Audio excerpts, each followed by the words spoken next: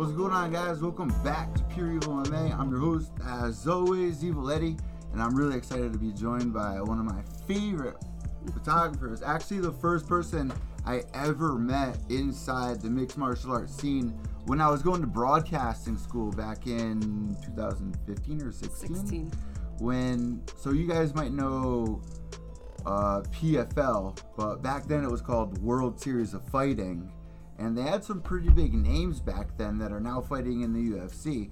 I mean, even Rumble Johnson went over there, Andrei Arlovski over the years to try to get back into the UFC. So that was like one of my first shows, and I was scared shitless walking in there. And then I walked through the doors after I got my press pass, and I still got the thing over there. And she saw, I think I was wearing my Pure Evil shirt, and you're like, Pure Evil? Isn't that, there was another brand called Pure Evil back then? It sold like gear or something like that? Yeah, it's another friend of mine, Nelson. He had Pure Evil as well. And I just thought you guys all worked together. Yeah. So she was the very first person I actually met. And she's actually one of the top photographers in Connecticut. What are some of the places that you've shot for? I mean, I've seen you at so many events locally. We've seen so many guys come up. Even Mitch Raposo was just recently on Ultimate Fighter, the new Ultimate Fighter, which I didn't even watch. I didn't even realize Mitch was on there, but that's somebody that we watched grow. And we're going to be discussing all of that. But can you kind of give like your background a little bit on like how you got into photography with mixed martial arts? I did photography for years, since my teenage years, and it was more focused on portraits and weddings. And then not violence. No. Or mosh pits. Just no. Flowers and weddings. Exactly, yeah. And then I started training mixed martial arts. And after that, I decided that, What made you want to do that?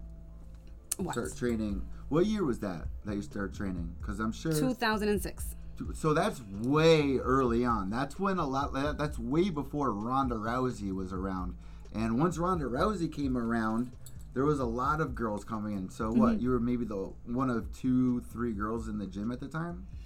Actually, we had a big group of women at that time. It was maybe 10. Was it intimidating? No. So what gym was it? Because I know I'm from Connecticut, but you're from Springfield. No, right? I'm from when I started training, I was living in Framingham, Massachusetts. And then there was a gym out there, Dragon Lair. So I started there for a couple months. Are they still around? Yes, they are.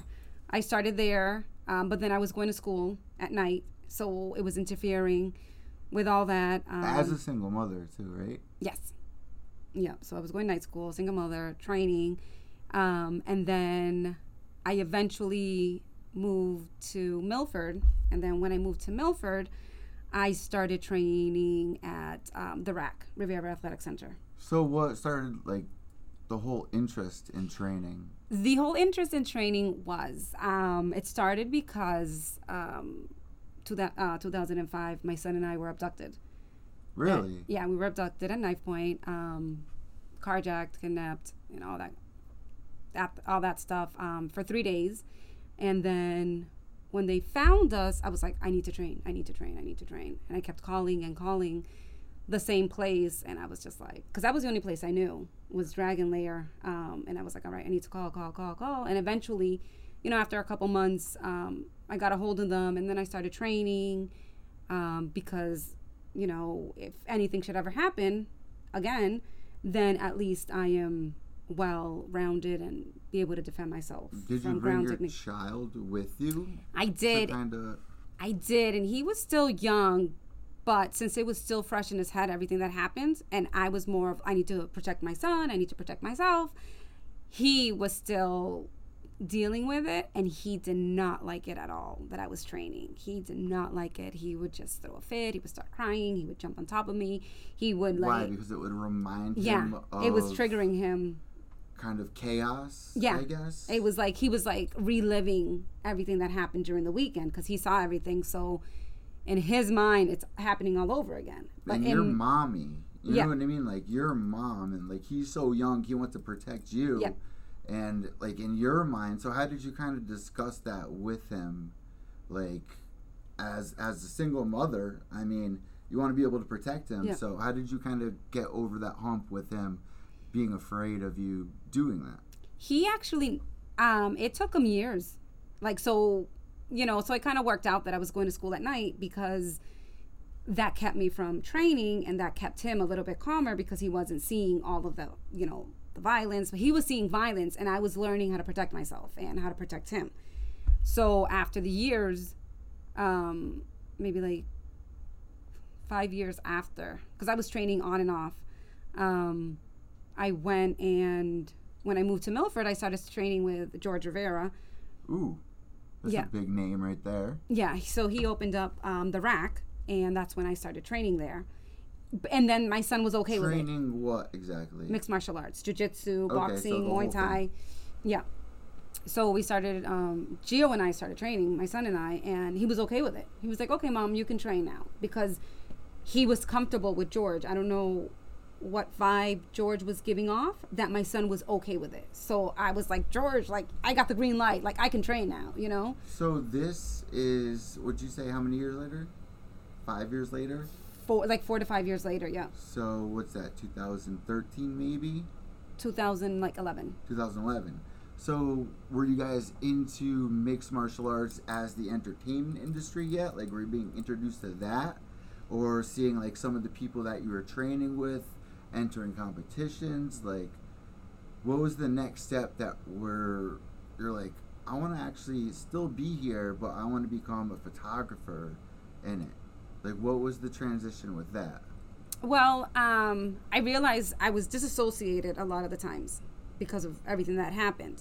So the only way I would really know or remember certain things was because I would see a picture of it. So then I started realizing... Explain that a little bit more. What do you mean? You would see a picture of it?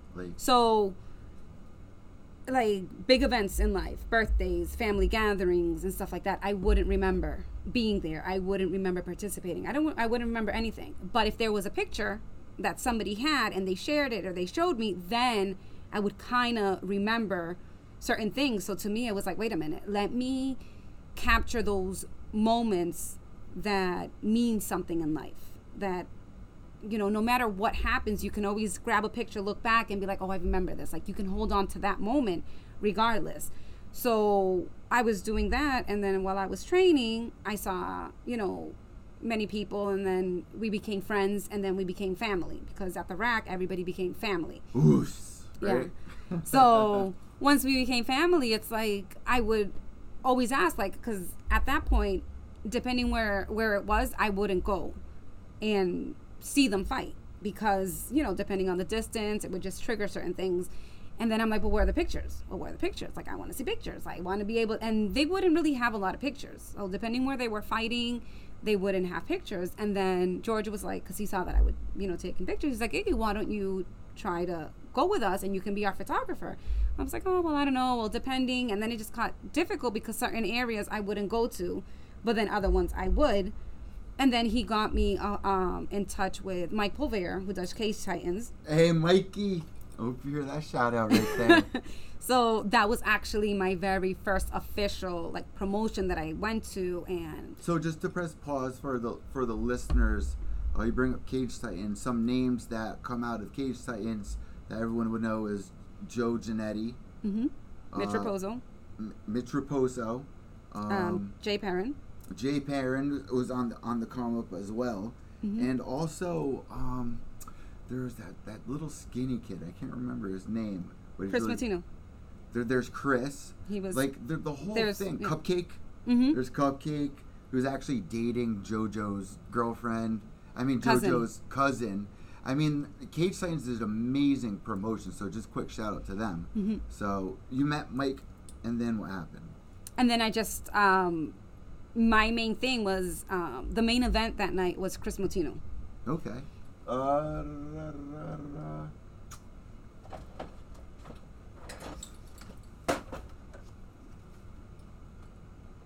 no, this is Perrin Campbell. Oop, I got a bunch of them. So that was your first event. Were you a little nervous of what to expect? Were you like... I was nervous, but I wasn't the main photographer, so I was okay with it. So when you got there, did you talk to the other photographer? I did speak to other photographers, and honestly, only one photographer was very welcoming to me, and that was Joe Harrington. He was super nice, and... Is he still around?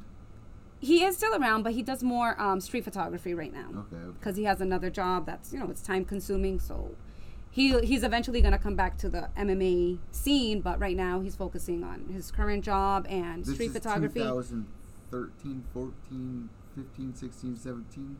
I want to say... Oh, look right behind you. I forgot to tell you that Jesus have mercy. One of my rats. So last year, I don't mean to break time. I forgot to warn you about that. Yes, thank you. One of my rats named Trigger actually lives out of his cage, but compared to last year, guys, when we do these podcasts, there would be 126 of them running around. And Chris Cyborg actually said something in like a group chat about it when she watched my show one time. It was just like, that's like what I'm known for. But now, guys, there's only one. There's only one. Yeah. And you met them all. They're cool. Yeah. They're relaxing. All right, so this is what, 2016? I think it was either 13 or 14. Oh wow, this is way back. Yeah. So Joe Lozon is one of the coaches for a lot of these guys as well. There's a lot of big stars that we see at these shows all the time. So did you know any of these names, or are you kind of walking in there blind? I was walking in there blind. Your people. Nope, I just knew my people, and that was it. And I was just gonna go and take pictures, and that was it. So, actually, I met Joe Lozon, but I didn't know who Joe Lozon was. So I'm there, and I'm chatting with him, and do you mind if I can take your picture? I'm taking pictures. I'm chatting with him. No idea who he is. Wow.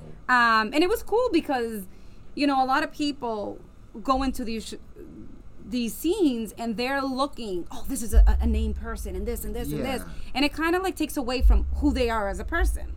So when I met him as a person. I didn't know him as the fighter, you know what I mean? So it was kind of cool to know that side before knowing him as the fighter. So like for me, my first year, like I would see all these big names, but I knew in my head I couldn't react. Yeah. But I was still fanboy, like the first event, World Series of Fighting. I saw Chael Sonnen sitting in front of me, looking at me, seeing what I'm doing. Yeah. I'm seeing like all these, and I'm just like blown away by it. But then you realize they're just normal people. Yeah. And they like, if you're gonna fit into this scene, a big tip is not to like if somebody tweets you or like says something to you. Like don't blow it up into a big thing if you're a journalist or a photographer. So it's kind of cool that you went into it kind of blind.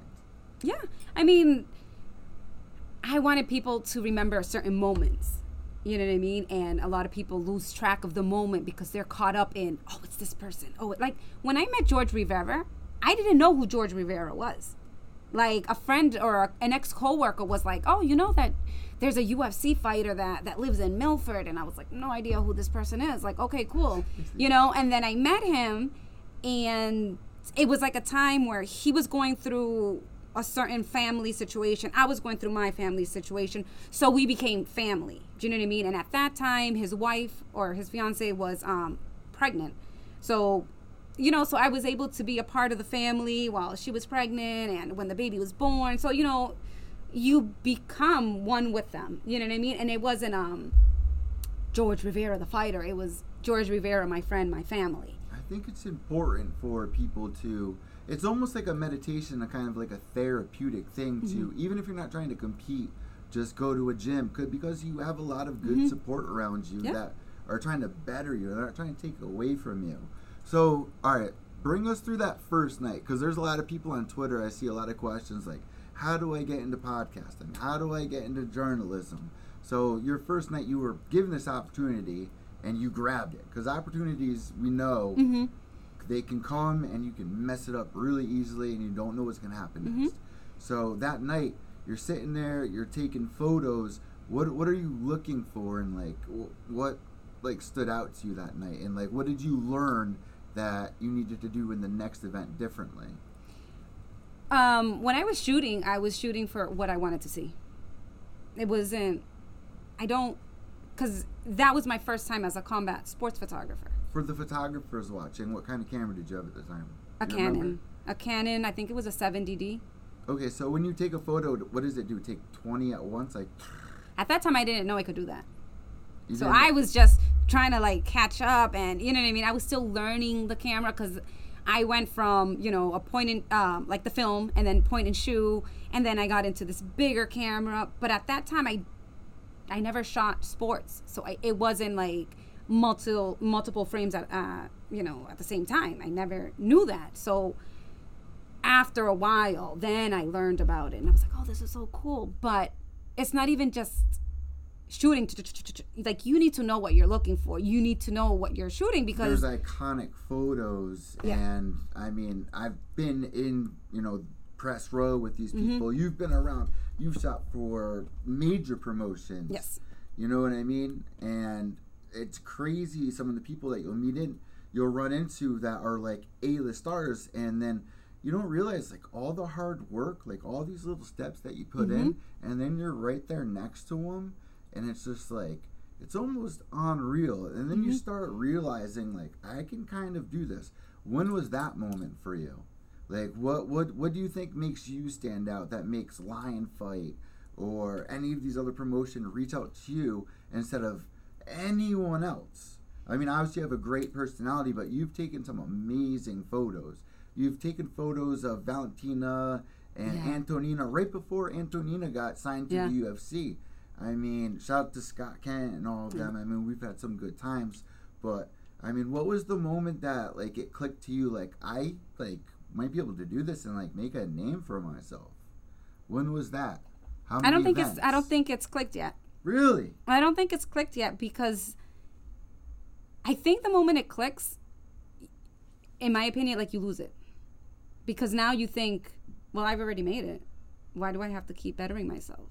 And every show I go to, how can I make it better? How can I make it better? Like, I listen to the promoters, I listen to the fans, I listen to the family, I listen to everybody, because they see things I can't see. So, in every show, I'm learning, and I'm learning, not so much how to use my camera, but I'm learning how everybody is different. How do you prepare for an event? We're going to circle back to that, but how do you prepare for an event? Like, do you look at, like, all right, this guy's a kickboxer, so I got to get ready? Like, do you kind of research that, or are you kind of just, like, ready, like, you got that eagle eye? I mean, I prepare with having the right gear, you know. My thing is, if you're going to be a photographer, you need to remember that we all start somewhere. Okay? Don't think I want to be a combat photographer. You need to pay me. Instead, go to all these shows and start learning. Learn. Like, I went years without getting paid, and I was okay with it because I was learning. Like, this is awesome. I'm practicing. How else are you going to practice and get where you want to be without... That's what I was about to say, too. When I asked you what was the moment when you thought you made it, for a lot of people, they'll say, when I started making a paycheck, which is very difficult to have. I mean, I'm kind of lucky to make a couple dollars off the podcast ads or the sponsorships and stuff like that. But there's thousands, there's millions of podcasts out there. There's a lot of people that are trying to come up. You get a lot of these chances, and they might be like, oh my God, she's shooting for this promotion, that promotion. It doesn't mean that you're, even for fighters. Yeah. I mean, it's a very difficult business. How do you prepare yourself for moving forward after, 5 years? Because a lot of people will give up. And I've seen myself get to the point where I've seen, the scene kind of start to change. Yeah. And, people I've been friends with kind of like turn weird, or like not let me explain myself, or just like bizarre things happening, instead of going back to when we were all having fun and living in the moment and seeing these amazing moments, capturing these moments, and the smiles that we had afterwards. And I feel like for a moment I lost that. And it just, like, having you here today, like, it's like you're kind of going through the same thing, right? It's like, it's very hard to make it in this business, but it's almost like that meme where this guy's chiseling away, Yeah. and the treasure chest is right there, and the guy on the bottom, he's right here, and then he turns around. But you never know when that opportunity is going to come. So, like, you can't give up. You can never give up. No. So, you know, Esther, Lynn, all these people, they had their chance. For anybody out there that's doing this, don't expect to make money the first couple of years. Don't expect to even get, like, followers the first couple of years. When was, like, the first time that you were kind of recognized with your photography? Through Lion Fight? I don't even know. People knew me before I even noticed that I was anywhere. Like, people would come up to me and be like, because, you know, my logo, they're like, oh, wait, you're... And I was like, yeah, you know, because they knew my logo and they saw my pictures and they related because it wasn't about me. It was about the fighter. It wasn't about me. It was about the promotion. And a lot of people lose sight and make it about them, where it's you. When you went into this business, when you went into this line of work, it wasn't about you. It was like, don't lose sight of the purpose that you went into this.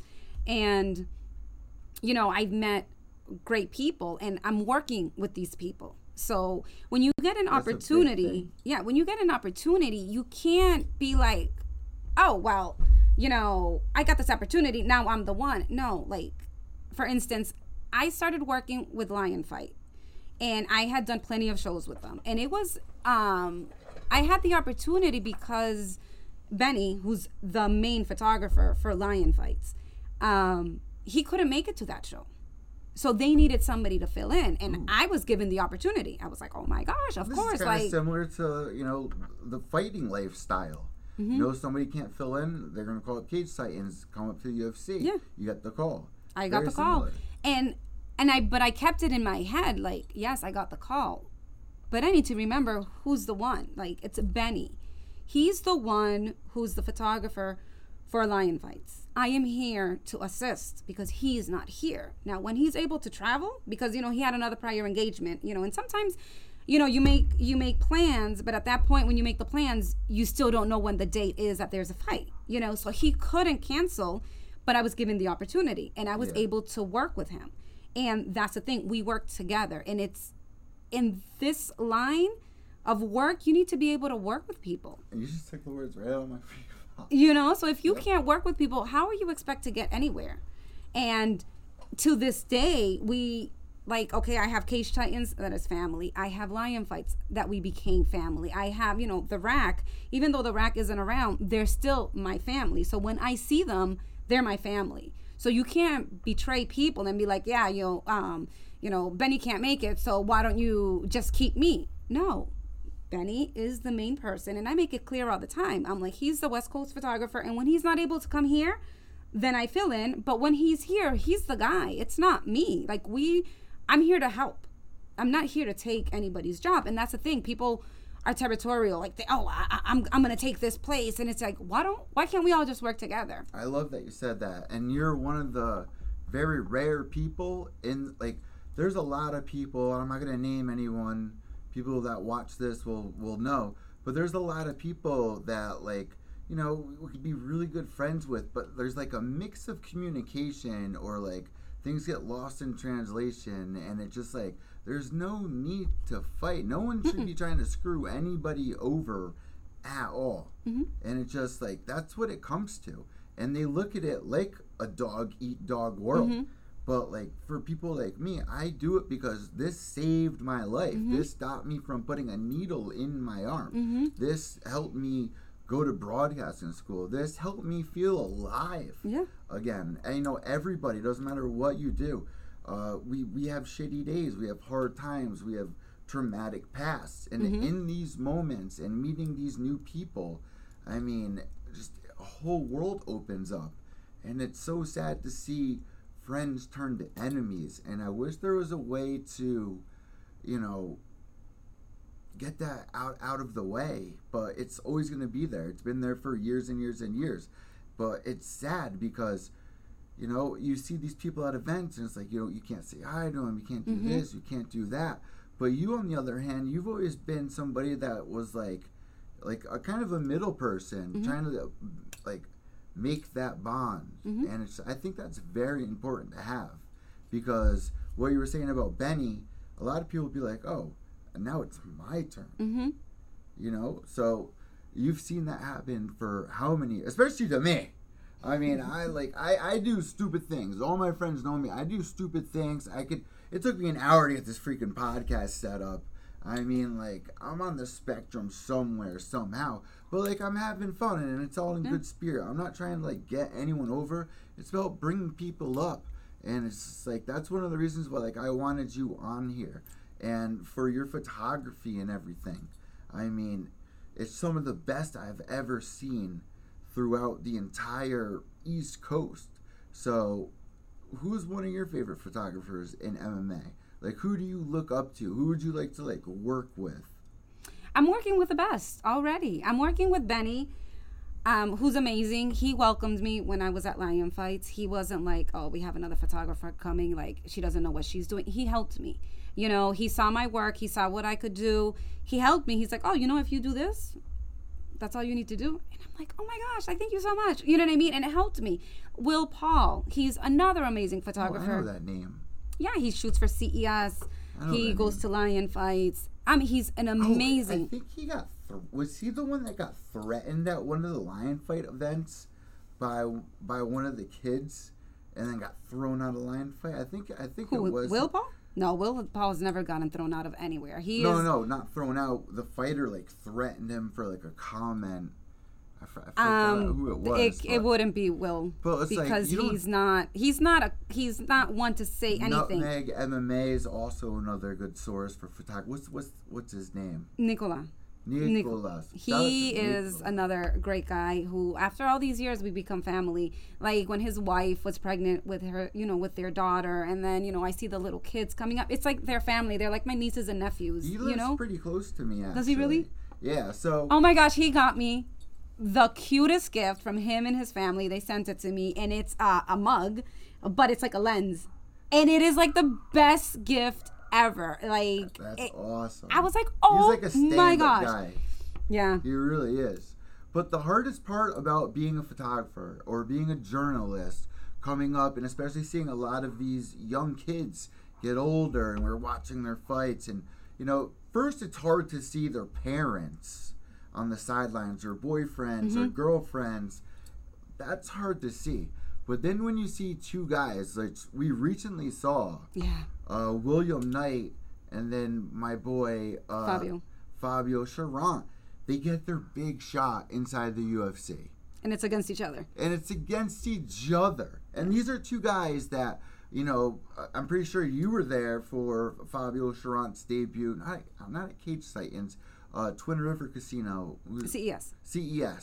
You know, I watched him grow, you know, the whole way. And William Knight fighting with reality fighting. And that dude's a specimen, like Francis Ngannou. I did not want to see those two clash, because Fabio Charant has one of the most amazing stories coming up, going through foster care. He's an amazing kid.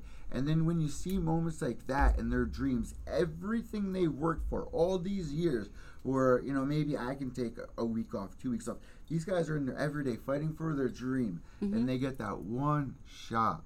And it's like, oh, I got to go against William. Oh, I got to go against, you know, Fabio. And it's like, I got to take this guy's dream. It's me or him.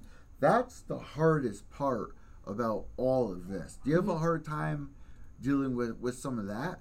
Of course. It's every time I go to a show, I see people that I've you know, seen. Like, for an example, like I ran into somebody and they're like, oh my gosh, I love your pictures. You were the first one to take my pictures when my amateur debut. I was like, oh really? Like, I was the one? Like, I didn't even know it. Like, and that means something to them too. It does. You know? And it means something. I'm like, wow, I've been around. To me, I just did it yesterday. Like, I just started yesterday, and I've been around for a while, more than I guess a lot of people. So I've been almost 7 years, 6 years. 17, 18, 19, 20, 21, 22. 5 years. 5 going on to 6 years. So you're almost up to 8. Like, yeah, 9-10 years. It's crazy, It's right? a long time. And to me, it was just yesterday. It's a long time to be inside this business, going through all of that. And it doesn't get any easier, fight after fight. No. So what was the hardest part about going through Corona? Because that was really hard for me as a journalist, being stuck here, not having the access to get the press passes and stuff. What was that like for you? Because it was hard for fighters. It was hard for the promotions. Did you get an invite back anywhere yet? I'm still shooting for Lion Fights. Still. Yes, they just had an event. Steve Walker got another knockout. That was an amazing fight. I mean, 2 great fighters. I mean, I'll be honest. I like watching the Muay Thai events more than MMA sometimes. Yeah. I really do. And it's not promoted enough. I feel like Lion Fight should be on ESPN because, you know, a lot of people that watch mixed martial arts, I think they would have the UFC or Bellator or PFL, I think they would have a higher appreciation for what Lion Fight does, but they don't have like the star power, I think is what they're missing. they're now on UFC Fight Pass. Yeah, they are. Along with Cage Titans, right? No, CES. CES. Lion Fights. They're on UFC Fight Pass. 2 great promotions. And it's just... That's actually really recent. That was a couple of months ago that they signed that. Yes. I interviewed Scott like right after they signed that, which was a pretty big deal. But, you know, the ESPN deal, the ESPN package, the Jake Paul and this and that, the Conor McGregor breaking his leg. There's so many crazy things going on right now in the world of mixed martial arts. I feel kind of confused right now. Like, where's your head at? Like, I don't feel as cemented as I was. I think with everything that's happened, okay, like, you need to understand that at one point only boxing was around. Like, not around, but like during the pandemic, boxing, they allowed it in certain places. And then I think boxing was before they allowed a lot of places to open up for MMA promotions. So then at that point, now you have MMA fighters trying to get into the whole boxing aspect and vice versa. You know, it is what it is. But this pandemic has really either allowed people to grow or it stopped them. Like for me, it kind of stopped what I wanted to do in the sense that before the pandemic happened, I was working to do like my own show and do like Are you doing a show right now? No, I mean I have my podcast, but I was gonna do like in an inside studio, have the fighters come in. Well, shout out your podcast really quick for people to follow it. What's the name? It's Their Fight Story on YouTube. All right, I'll put that link down below, and also your website too. Which one? MedinaMMA.com. For all the photography. Yeah. All right, so keep going on about the corona, where it left you. So I decided that, you know what, since I can't shoot and I can't do anything, let me do the virtual part. Let me do podcasts where I can't really be with the fighters, but I can still interview them and I can share their story because that's what I wanted to do before. It got stopped, but I found a different avenue to do it. And I guess that's what fighters are doing now. They're trying to find a different avenue. I mean, now we're more opened up and people can fight and do certain things, but still, as far as media, photographers and stuff like that, some promotions aren't allowing it. They're only allowing one photographer, or they're only allowing one media, or you know what I mean? So it's kind of difficult. 5 media members. Yeah, exactly. It's getting a little difficult, but that's when you really have to stop and think, how can I make it work for me? What is it that I can add to my brand? What can I add to this community? You know, and that's where I decided, like, hey, let me do my podcast just until the shows start opening up, and let's see what I can do. So I started doing that. It helped because now, you know, I'm, you know, sharing their stories, still shooting. That's the most important part. Mm-hmm. That's why Pure Evil MMA is called Pure Evil MMA. It's, you know, the pure stories of Eddie Valeco, EVIL, of my MMA, you know, visions. People need to hear the stories. They don't want to hear the stats or who won the fight. They want to hear the build-up, the stories, the drama, what this person's been through to get behind them. And that's something that you do, but a lot of people don't really dive into that. And it's a very on-thank job. But I feel like I get something out of it. Like, I've learned a lot from fighters. Yeah. I mean, what's one of the favorite, like, interviews that you've done? Like, where it's just like... I can't say there's a favorite. because every fighter has their own story. Do you know what I mean? So I'm not going to minimize one fighter because they have something different than another. You know, everybody has their story. Everybody is on their own level. What one fighter or what I can experience is not something somebody else can experience. So I cannot minimize it because I feel this story was, you know, I can't do that. That's not fair. You know what I mean? It's not, because we all have a story. My story may not be your story. Like what you've gone through, maybe I can't go through, and maybe what I've gone through, you can't go through. But it doesn't make my trauma any less than your trauma. And that's the problem nowadays. Everybody wants to be like, well, I went through this and you went through that. And it's just like, one and up. Yeah. And it's like, no. Like, let's not do that. Why don't we accept that this person went through this trauma, this person went through this trauma, this person went through this experience. So what coping skills did everybody use that can help somebody else? That's where that's my thing is. I am not going to minimize anybody because they didn't go through this person didn't go through that. It's like, that's not fair. But what has each one been doing to help them? Each one of the people that I've interviewed has used martial arts as an avenue to heal. Each one of them has used this to get closer to where they need to be in life. So that's where I use their fight story and let other people see that, hey, yes, this is a violent sport. This is a sport you're going to see blood. But you understand that each and every single person has gone through something in life. And each and every person, when they enter that cage, they enter that ring, they get on that mat, they're battling something. Okay? So it's not fair to say, well, this person's doing this and this person's doing, like one person's fighting, you know, is a survivor of cancer. Does that mean that person is less than the person who survived a heart attack? Or is it less than a person who survived? No, each one of them has their own level. Each one of them has their own spot. Don't do that. But what did this person use to help them get through? What did this person use that is still working for them? They're using martial arts as a discipline, as a meditation, as a guide to get where they need to be. I mean, just look at Dustin Poirier. A year and a half ago, he lost to Khabib. He makes a tape that I put on my YouTube channel, and he was like sitting on his bed, and he's like, guys, I think this might be it. I think I might retire. And then he didn't give up and becomes the champion, and then beats Conor McGregor. I mean, I've interviewed so many people. Ian Heinisch, he ends up getting arrested, fleeing the country, going to jail, deciding that he wants to be an MMA fighter, makes it to the UFC. I mean, there's so many amazing stories inside this world of mixed martial arts that is so inspiring. And I think it's one of the most inspiring sports there is, most exciting sports there is, other than baseball, basketball, because you're literally fighting while dealing with going home, having a home life, having a child, this and that. I feel like there's so much relatability in that, and being able to capture that in moments, like in photography and stuff like that.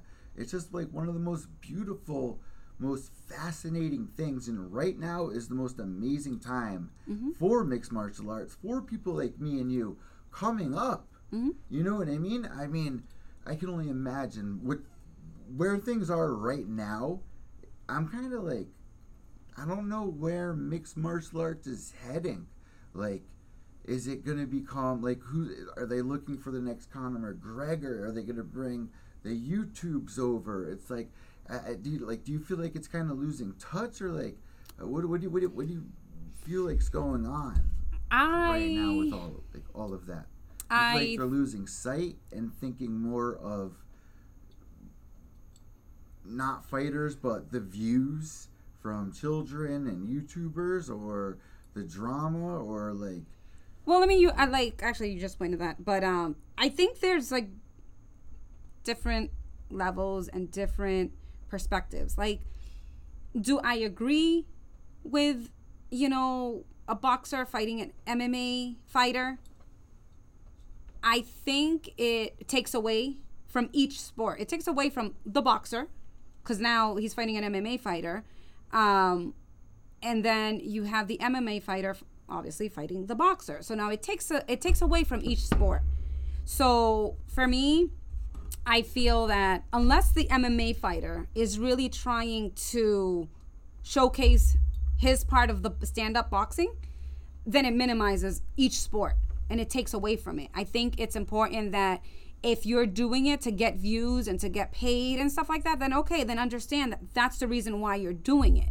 Don't think that you're gonna, or people shouldn't look down at the MMA sport or look down at boxing because, you know, they're doing that. I hope that in the end, neither one of them loses their own value because they're trying to make it now an entertainment, make it like, I can understand if it's like a show and it's an exhibition and, you know, let's do this, why don't we see what this person does and what this person does, cool, but we can't lose sight of it. We have to stay focused. We have to, and I mean, it's kind of like, you're right, because they're actually, because we all realized that Jake Paul was going to win, obviously. Mm-hmm. And it is a little embarrassing for Woodley to lose, for you know, Funky to lose, but it's bringing in a whole new breed of these young kids, and that's money. That's people that are going to be, you know, looking at us, people that are going to be looking for new fighters. Even the video games are like helping and stuff like that. So I guess if you look at it that way, because I was kind of disgusted when even the Mayweather-McGregor thing happened. And I got my tickets over there. I covered the press conference at the Barclays Center. But it opened up a whole bunch of new doors, and a lot of new fans are coming through. And you kind of got to look at it like that. I mean, that there is the growth. And without the big stars, I mean, Ronda Rousey is gone. I mean, we're losing a lot of big stars. I mean, John Jones is a huge star, but I feel like right now, the UFC is looking for the next big star, and this is kind of the way to do it. But Jake Paul, we know, is not going to make it to a UFC champion. I just think it's a great way to open up doors for the new fans. And I feel like if you guys get mad at me about it, I do think it was a positive thing, as embarrassing as it was. They made a lot of money doing that.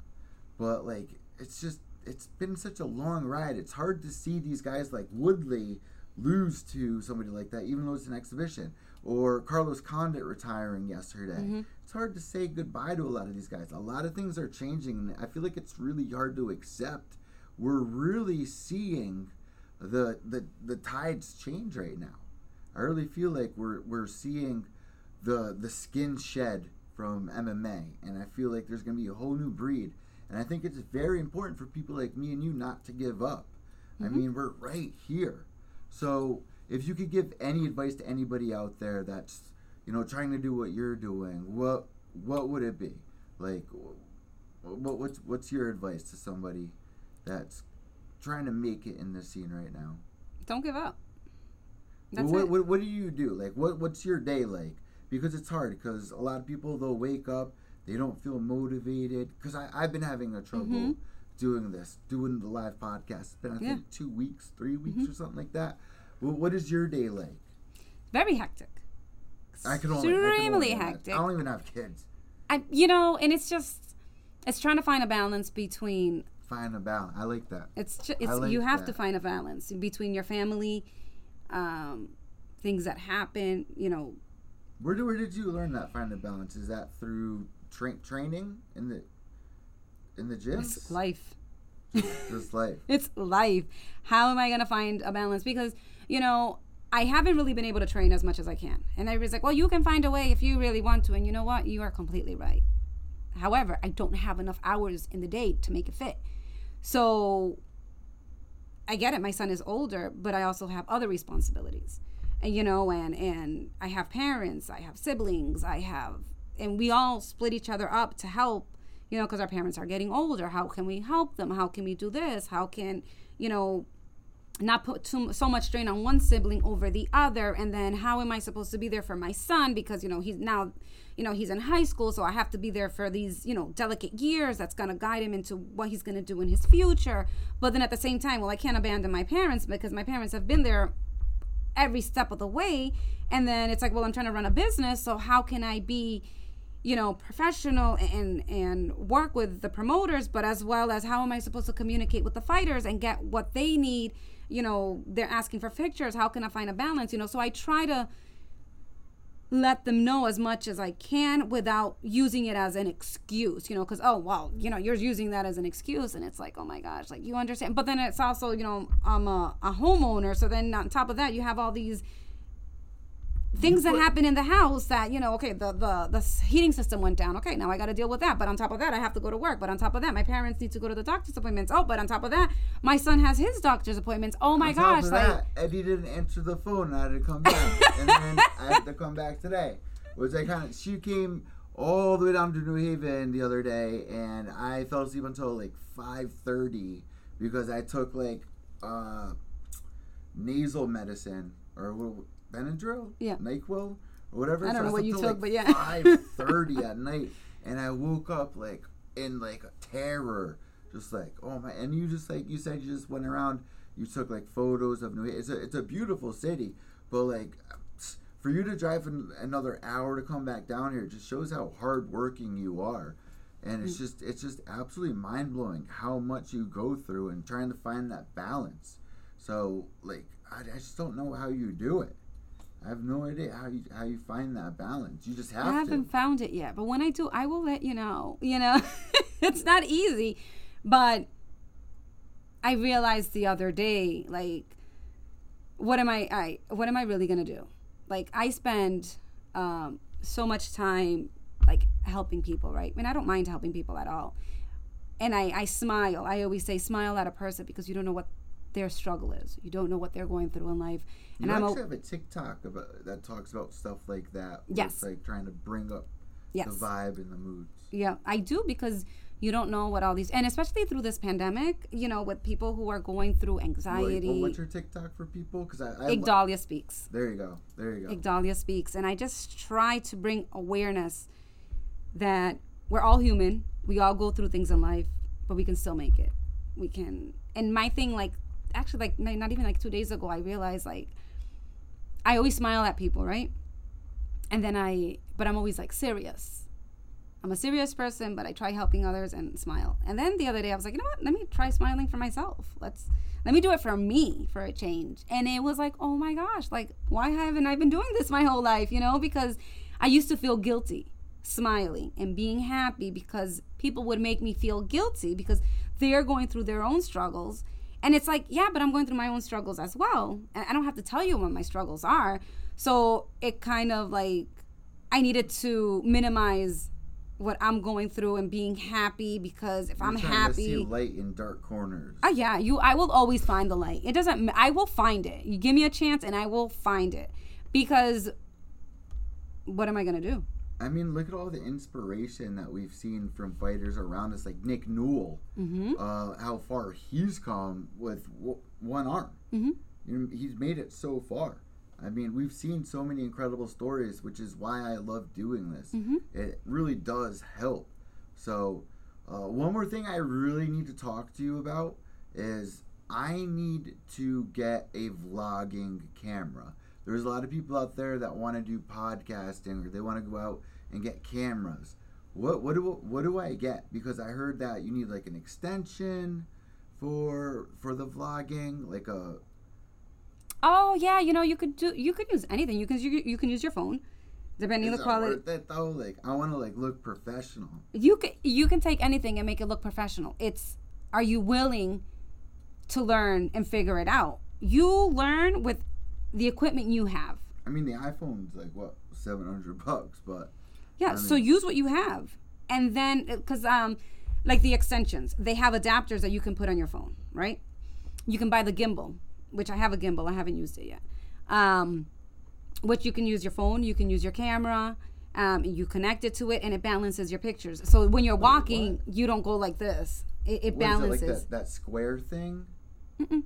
It's like an arm that you have here, and your camera or whatever source that you're going to be using goes on top of it, and it balances. So you have to program it and balance it.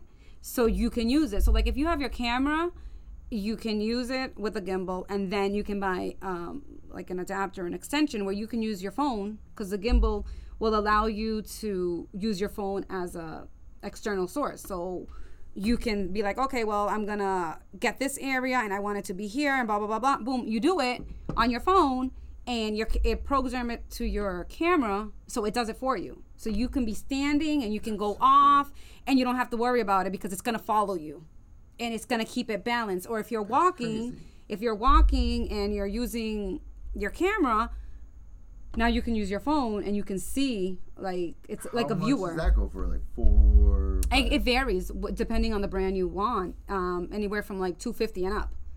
I mean, it's taken a long time to get a lot of this equipment, but like there's always something new coming out. Like you got to stay on top of everything. Like there's so much competition out there. But you just need to learn with the gear that you have. Don't worry about whatever is out. Whatever anybody else has, it's what you have. How are you going to use it and how is it going to make it work for you? Once you figure all that out and you get better quality later on, then boom, oh, this is easy, boom, boom, boom, boom, you fix the steps. But if you're focusing on getting the best that's out there, guess what? If you don't know how to use it, it doesn't really matter if it's the latest thing that's out there. I've seen photographers who have the best top of the line camera out there. They don't know how to use it. What is the point of investing thousands and thousands of dollars? I mean, it can freaking cost you a car. You know what I mean? But you don't know how to use it?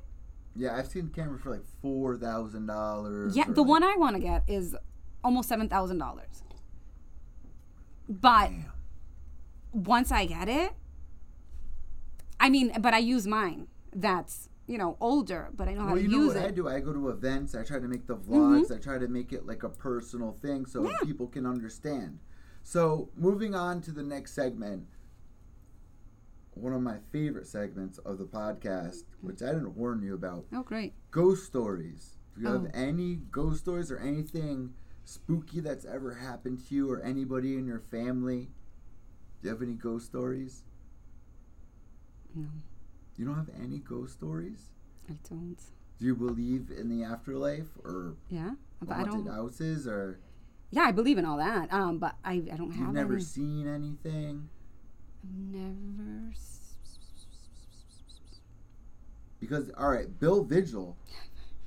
Did you watch that ghost story? I did watch it. The clock. About the clock. You know what? There's been people that I've heard that have had like an object, and they like in the house, and something would always. Like they felt like they were being followed, but then they would move it, and then all of a sudden, like the item would fall, or they would move it, and you know what I mean. So it was like possessed, and then eventually, like they had like a group, like church members come and pray, and then, like the lady was standing over here, and eventually she ended up being under the thing again. And then as the night went on, they went somewhere else. And again, boom. Oh, that's crazy. So she would always, and they'd be like, they asked her, they're like, where did you get that? Oh, I don't even know where she said she got it. And they're like, because you understand that no matter where you are and you move, you always end up under that. That's crazy. And then eventually she's like, I'm getting rid of it. And she got rid of it, and then everything was better and peaceful and stuff like that. But it was just, I think it was like her mother-in-law gave it to her. It was something like that, and they didn't want to get rid of it because it was, it was a gift. And then, but that was causing so much like a bad environment, and it was just like really like eerie for them, and she couldn't sleep, and she couldn't do this, and she felt like it was watching her. And so you do believe in it? Yeah, I think things can be definitely possessed and crap. Heck yeah, I don't play with that crap. I got a good story for you guys. So Eileen and Ed Warnos, you're familiar with, obviously from the Conjuring movies, or what was the doll called? Annabelle? Yeah, Annabelle. So my mom went to, I think I was like 6 or 7. She went to, they had like a convention where they brought like all of the, little things from different hauntings, or they had like recordings of poltergeist or exorcisms and all this crazy stuff.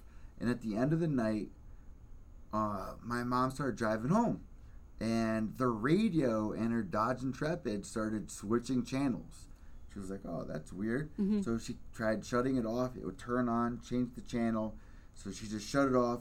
She finally gets back home. And she walks in the living room. I'm upstairs sleeping on the couch. She opens up the blinds. She walks out of the room. She comes back in. The blinds are now down. She's like, Ed, did you lower the blinds? I'm like, no, I didn't do that. And then she's like, all right, whatever. Brushes it off. The next day, she comes back in. The blinds are back up. Or down or whatever, and she goes in the bathroom and realizes she broke out in hives from that night. And my grandfather was a deacon at the church down the road over here.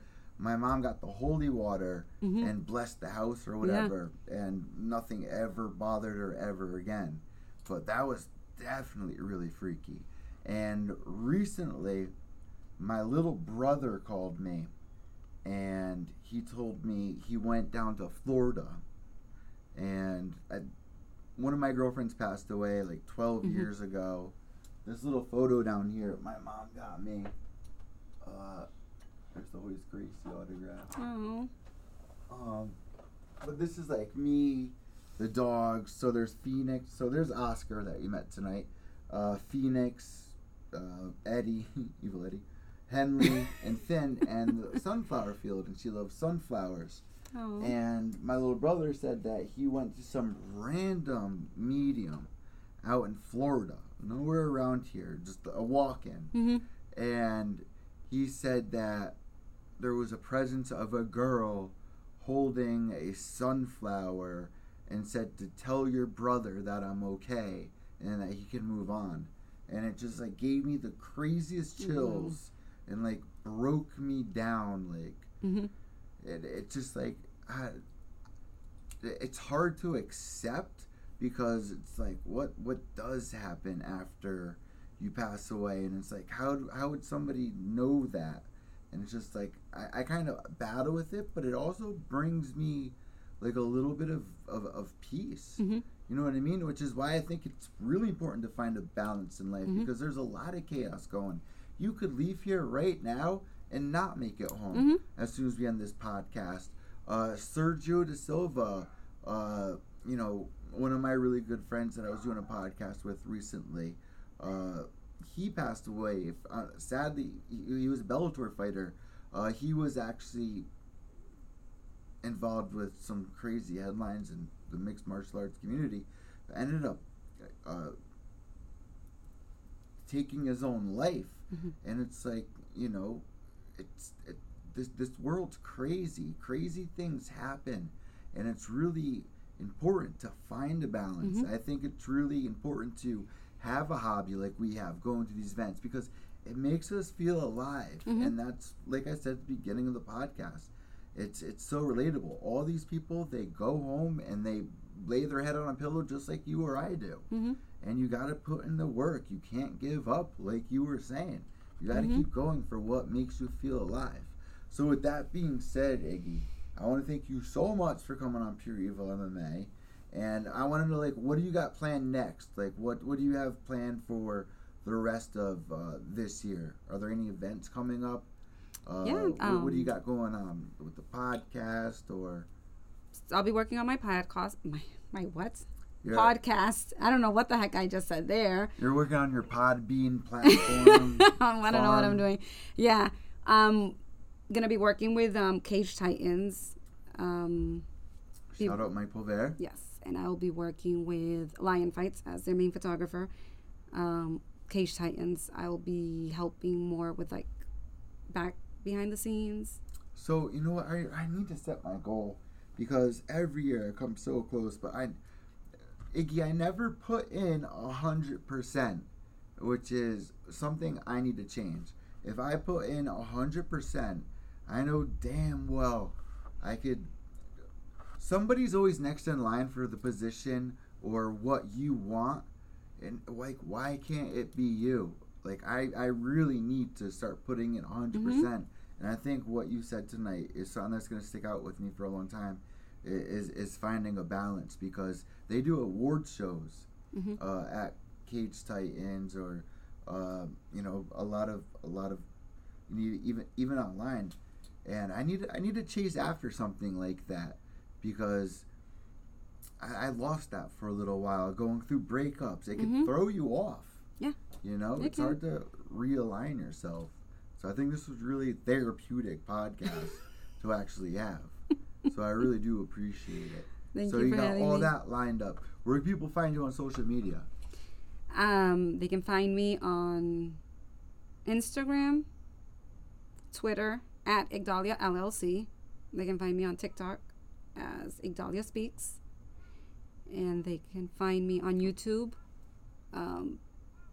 which is, they can search either IGDALIA's, their fight story, or IGDALIA. It should pop up. I'll have all that listed down below for you guys. But the most important thing, and one of my favorite things about Iggy, is the merchandise. Is that for sale still, or? Because I got the Who Shot Ya shirt. Oh, yeah. And which I love, and every time I go, it's like the perfect, like the blazer with that style. Do you guys have that like on your website, or I don't have it on my find website. you at a show? I don't have it on my website yet. I'm working on it. I'm actually working with I don't even know if that's a printing company. Is that the term? I have a couple of them. I can't remember the name. There's one here in Connecticut. Oh, you're talking about actual manufacturer, not online. No, it's one here that she's going to be printing my shirts.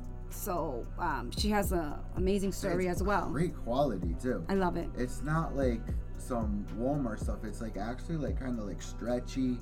It's like it breathes. It's yeah. Like, you know, even like see like the white, like the design. Like I bought shirts where it started peeling after a while. Yeah. Your shirt's still in perfect condition. Yeah, and I've had that for 2 years. One was the at the Big E.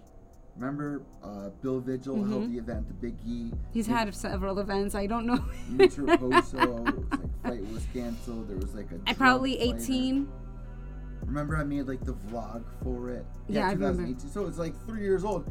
The thing still feels like a brand new shirt. It's one of my favorite shirts of all time. So I can't wait to get back into the local scenes. And if you're out there, guys, reach out to some of these local scenes, because we've seen it. Yeah. A lot of these kids come up into the UFC. They end up on the Ultimate Fighter. And that's one of the most exciting things. So make sure to go represent your local scene. You can follow me at evil_echo on Twitter, at EVIL_ECCO, or at PureEvilMMA_ on Instagram, Facebook, and Twitter. You guys know what it is. I'm Evil Eddie from Pure Evil MMA, White Knuckles TN, and without evil, there's no purity. Behave yourselves.